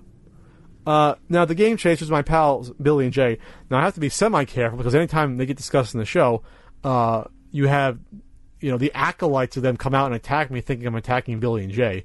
And then Billy and Jay have to come on and leave comments like, Pat's not attacking us. but, okay, that disclaimer's gone now. So, that's a more interesting question to me. Because that to me is more of an unknown. If a game hunting show, and Flea Market Madness is there too, if that would dissipate, if the bubble burst, you would think it would do well, just because there'd be more stuff to find.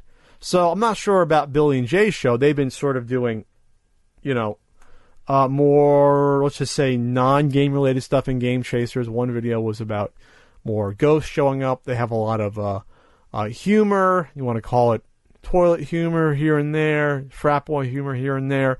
They work that into the show. Not just out of necessity, but it does help that even when their show started in 2012, there's a lot less retro games out there to find. They still get deals. Not saying they don't, but sort of it's getting a lot less likely for them to find, a cheap Dinosaur Peak, a cheap little Samson on the NES. Not saying it can't happen. It's just a lot less likely for them to capture that on film. Likewise, on Flea Market Madness, there's some deals, but they're not the deals I used to get on Flea Market Madness. So if the retro game bubble burst, would that affect shows like that, like Flea Market Madness or Game Chasers? I don't know. Because I think if that bubble burst, those games would go out to eBay. Those games would, these sellers, they're not going to go out to a flea market or garage sale and dump their games for $1 each. They're going to be these a lot of people that are going to get out of game collecting are the ones that got into it the past 4 years. The ones that saw the popularity rise, weren't really into game collecting 10, 12, 15 years ago. We'll call them the third generation or even fourth generation of game collectors. And that's not to criticize you, but it's the truth. They're the more of the Johnny-come-latelys. So they're the ones going to get out first. First, basically last in, first out when it comes to markets like this. So they're going to get out. They're going to want to get top dollar for their items because they more than likely pay top dollar for their item by buying at game conventions where you can get deals, but it's still high value, and eBay where you're paying top dollar. They're going to want to get that top dollar. Those games ain't showing up at a flea market, and if they do, you're not going to get a good deal on them. So it's not like people are going to start liquidating their collections and me finding them at a flea market. No. They're going to put them on eBay, hold that as long as they can to get the top dollar amount, and stretch it out 6 months, a year. Hell, it could take them 3 years to sell off their entire collection if they're getting rid of the entire thing. Or they sell just the, they might sell just their rare items and keep some of the commons, and so, that you won't see a $20 Contra still. Maybe it'll come down to like a $25, or $30 from a $40, wherever it's at now from its bloated price. Tough to tell. Very tough to tell. More than likely, though, I think it'll keep on keeping on at least for a few years, even if the bubble bursts tomorrow. Because, like I said, I'll reiterate again, those high dollar value items, people are not going to just throw them out on a flea market on a $5 table. People don't want to give away money. At GJackX, is the NES Classic Edition a sign of things to come, i.e. more systems to follow by different companies, Sega, Atari, etc.? Well, we've already had 1,000 Atari flashbacks of various quality and design. We'll just say we've had ColecoVision ones, we have had Intellivision ones, we've had 2 or 3 Sega ones put out by AtGames of mediocre quality, according to Ian. You have the handheld Atari one coming out. You've had one with cartridge slots on the Atari side. They're usually emulator on a chip. So they've had the Atari ones with cartridge slots. You've had the Genesis ones with cartridge slots, and now you have Tectoy putting out a quote-unquote real, like, guts Genesis hardware one for $125 US in Brazil, Mega Drive, with the cartridge slot and built-in games as well. So I think this is just a logical step for Nintendo to get into the market. They picked a weird time, though. They're past the 25th anniversary of the NES. But, you have a certain NES guidebook out, so, maybe they saw the popularity of that and wanted to get in on it. Just kidding. Even though Nintendo does know about the guidebook. They probably don't care. I think it's a sign that Nintendo's going to experiment with this more. I mean, they have stockholders. They want to make money. They want to hedge their bets with the Switch coming out. So if they sell 10 million NES Classic Editions with a pretty high margin, and that's not out of the realm of possibility, being that they sell at least 1 million or 2 of the Atari ones. And again, the 2600 is not anywhere close to the relevance or popularity of the NES. Not even close. So if they sell 1 million Atari flashbacks, they can sell 10 million NES Classic Editions. It's just get the product into people's hands. Have GameStop carry 50 or 100 of them. They will move. The margin is pretty high. The cost to make these is pretty low from what I've seen and what I heard. So there's no reason they can't pump these out.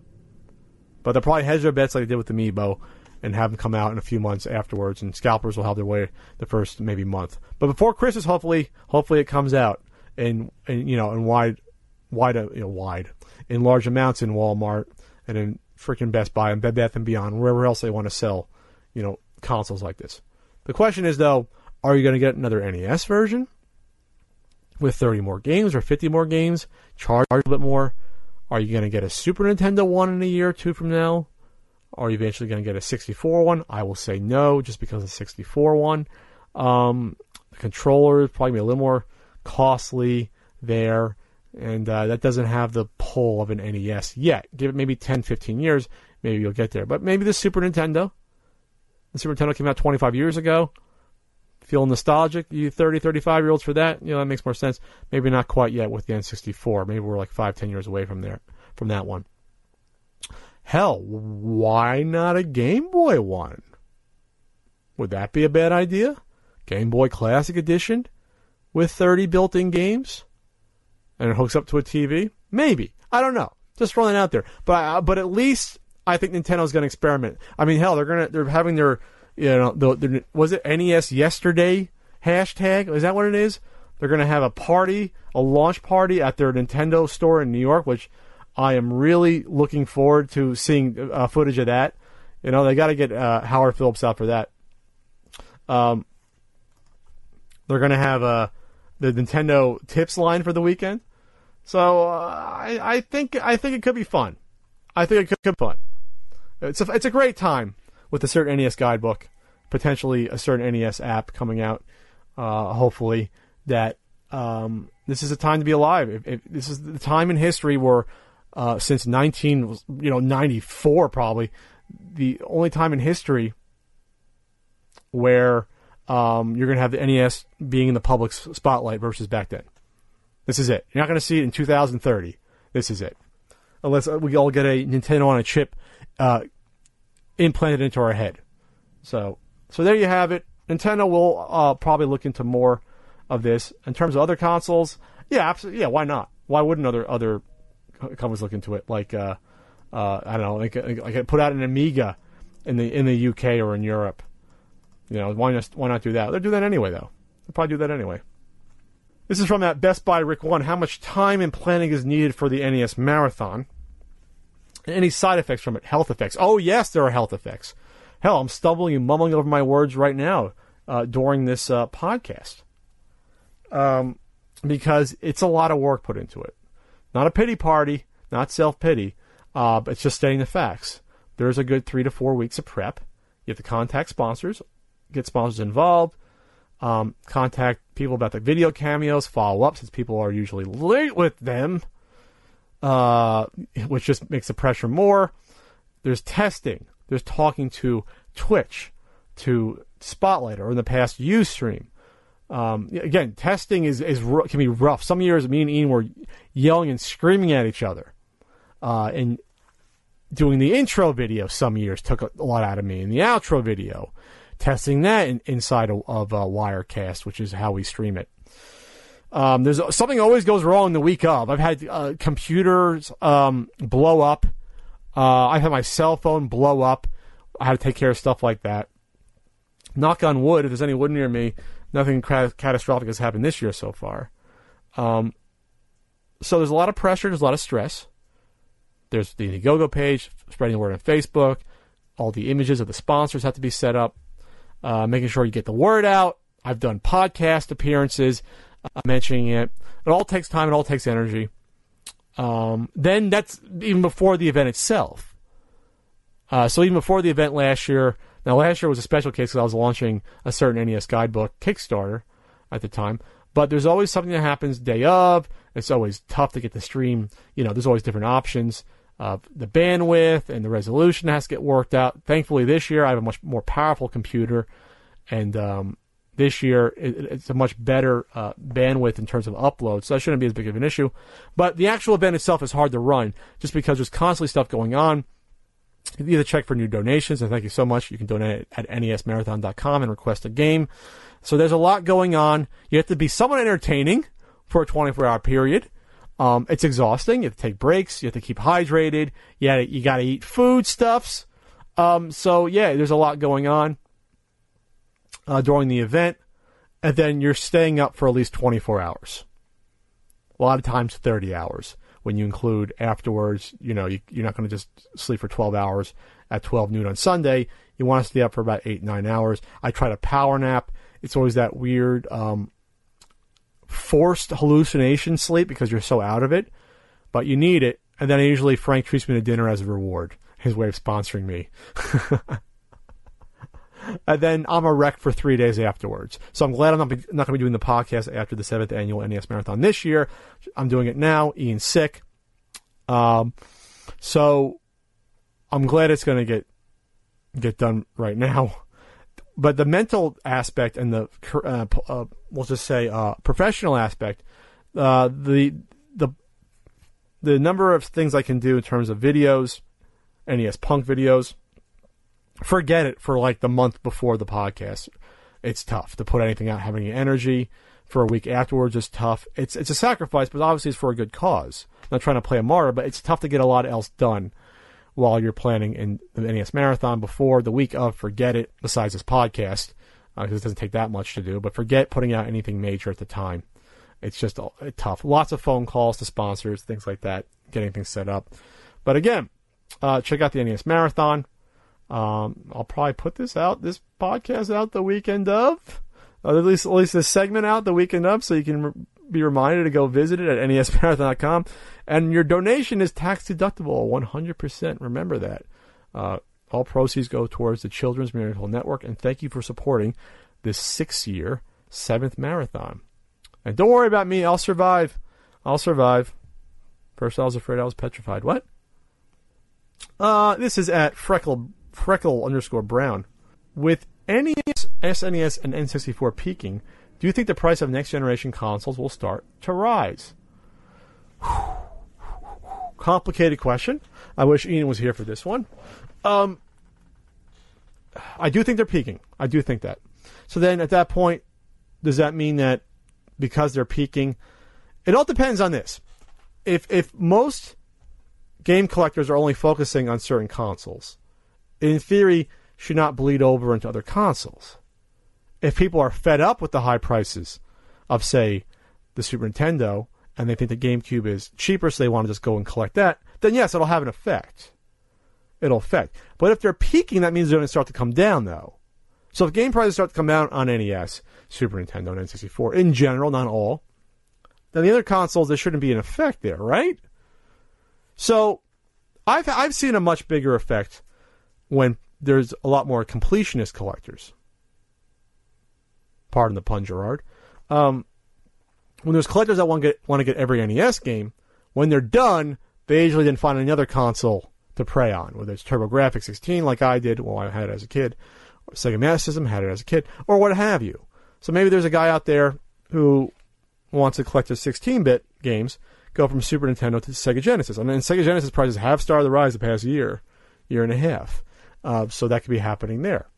So I don't know if it's people being forced to collect consoles they don't like because they're cheaper. I don't see that happening in general, because even though there's a lot of shelf collectors and people that won't play their games, you want to collect the system that you either grew up with in general or have a fondness for. And it's not like I see collectors not affording NES to all of a sudden go start collecting PS2. Does that make sense? Or PS1 even. I don't see that happening. I think they'll just grin and bear it and pick and choose what they can, or stay within the current console generation. So, if they can't afford, I don't know, a Super Nintendo game, maybe they'll go for a chunk of the Genesis library, because at least that's in the same time period. Does that make sense? Maybe. I don't know. But I will say this. The peaking of prices, or a potential bubble, might lead for a few people to come back into it that were out. So maybe they'll come back from collecting a different console, if they exist, going back from collecting a console that they were on the side for, and come back to their main love. Who knows? I just haven't seen it, and there's no evidence to know either way until it happens. At Brother Knights, thoughts on insuring a game collection. Met Ian on Saturday. What a nice guy. He suggested I submit this. Well, okay, then I basically have to talk about it. All right. There is collectible insurance out there, specifically for collectibles. Go Google it. I'm not going to push a certain company because I don't know how. I'm not sure how ones are more reputable than others. I have no idea. I just don't. But do your own research. Now, there's collectibles could encompass stamps, comics, baseball cards, hell, Beanie Babies, toys, video games. It's anything. There's not, from what I know, there's not a specific collectibles insurance that focuses on just like video games, just comics. I think it focuses on everything. The one I had experience with at Comic-Con operated like this. You had to submit to them a list of all your games and the value, which I guess would be the same for comic books and the value. You submit the list to them, and then they'll come back with, what's your premium, or the amount you pay every year, and what's your deductible. So premium is just the cost of insurance. You have car insurance, you have a premium. Whatever. You pay $500 a year, $1,000 a year. Your deductible is how much you have to pay out of pocket before coverage kicks in. So when it comes to cars, if you get into a car accident and your deductible is $1,000 and you have $2,000 of damage, you're going to pay $1,000, and then it kicks in. So basically get $1,000 from that. If you have a $5,000 deductible in health insurance, you have $10,000 in cost. You got to pay the first $5,000. You then get $10,000. So it's basically a $5,000 to you at the end, out of all that, and $5,000 out of your pocket. So that's how deductibles work. So you obviously want to get a lower deductible, but then your coverage might not be as good. Blah blah blah. Deductibles and premiums vary based upon things about like the value of your collection. Your history, if you have any safeguards, do you have any stuff in a bank vault? If you own a car, what's your driving record? Things like that. Where do you live? The value of your home, how much money you make. There's a lot of factors that they spit into a calculator and get spit out. That's basically what happens. So you don't have to go out and get specific collectibles insurance if you don't want to, because if you own a home, own a condo, you have what's called homeowners insurance, which will cover damages to your place or anything inside of it. But now the value of that depends upon your policy. So if I own a $25,000, say my homeowners insurance has $25,000 for personal items. That'll include everything from computer, TV, couch, or my video games. That's a personal item. So if the whole place goes up in flames, I can get $25,000 maximum back for all of that. But obviously, if my game collection is worth $100,000, then I'm at a loss. So you can get a rider or extra, sort of asset insurance for your collectibles or your personal items. You can easily do that. Absolutely, you can do that. Just what will the cost be, and would a regular insurance company, like for homeowners insurance, like going to Progressive or going to Liberty Mutual, will they have the expertise of a separate collectibles insurance company? That's the question. Either way, you're going to have to really document when you have. What I do is recommend an Excel spreadsheet. Keep track of everything there. And then photograph your high-ticket items. Hell, take video. The good news with me is that everything's documented. My collection is documented online. Hell, I was on a cable TV show for two of my higher priced items. So that's documented what I own. So you got to be careful, though, too, with insurance, because there's replacement value and the actual item value, what you paid for it. You want to make sure that your insurance is your replacement value. Because if you bought a rare game for $10 and it's worth $1,000, insurance doesn't really help there if you're just going to get what you paid for it, not the replacement value. So be very careful of that when you're looking at your insurance. Be very careful of that. By the way, if you're a renter, there's also renter's insurance. If you rent like an apartment or rent a home, so that operates pretty much the same as homeowners insurance. So it doesn't matter. So you'll have personal possession, personal belongings to be covered there too. So that's perfectly fine. It's perfectly fine there. So it's up to you. Shop around. Ask your insurance company what is needed to cover something like a video game collection. Ask if they're going to be required to have an itemized list of everything. In the very worst case, I'm guessing if you value your collection at like $250,000, they might have some adjuster come out and take a look at it and document it. Like they're going to have to. They're not going to just trust that you have a $500,000 collection, and then a mysterious fire happens, and then they owe you $500,000. So they might have to have an adjuster come. Collectibles insurance, again, look into that separately.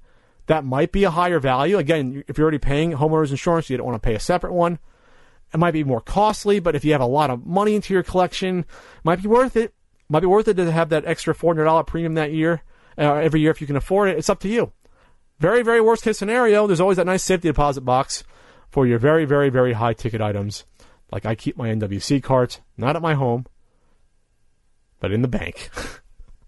So I wish I could jam my M82 demo unit into that safety deposit box, though. Wish I could do that. I guess you could also look into rental, storage places if they're fire controlled, But those have been known to get ripped off, though, too. So there's no correct answer, but I'm glad we had this conversation out there in video game collecting land, because it is an important one to have once your collection grows. Because if you put tens of thousands of dollars into your collection, or even if you have it and it's worth that much, you don't want to see it go up in flames without getting some money back for it.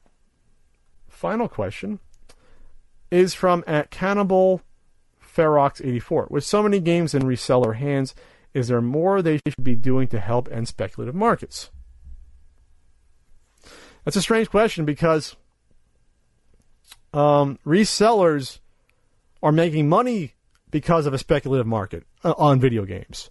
They are profiting off of it. I'm not saying all sellers are directly, but if there are people hoarding or price manipulating games like Little Samson, and you happen to acquire Little Samson, the fact that you can charge $1,000 of it is because of a speculative market. The fact that you can, sell rare games for 10 times the value they went for 2 years ago is because of speculative market. So I'm not sure why a reseller would want to end that, except for the potential bubble that could be waiting on the other side. So it's sort of a catch-22. And it's also a catch-22 with collectors. Because collectors now, in general, if you're collecting for value, that's what I mean. If you're collecting for value, you have profited at this point off of a speculative market. Even if you bought your games, like I have largely, before the mass speculation has come into pass, let's say 3-4 years, since like 2012, 2013, well, the fact that the value of my collection probably tripled or quadrupled because of that speculative market, I'm potentially profiting off of that. So I sell my collection, that's a profit. But I'm not selling my games. Sellers/resellers are selling games. So they should be careful about price manipulation, and they should be careful about sellers having 30 of a copy of a game or 20, and this is not far-fetched. This stuff happens because at some point there will be a bubble that potentially bursts. And confidence will go down. And the first one to suffer ain't going to be me with my collection I've been putting together for 20 years.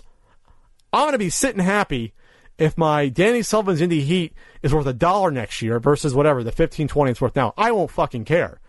But that seller out there is going to care. Oh, most definitely.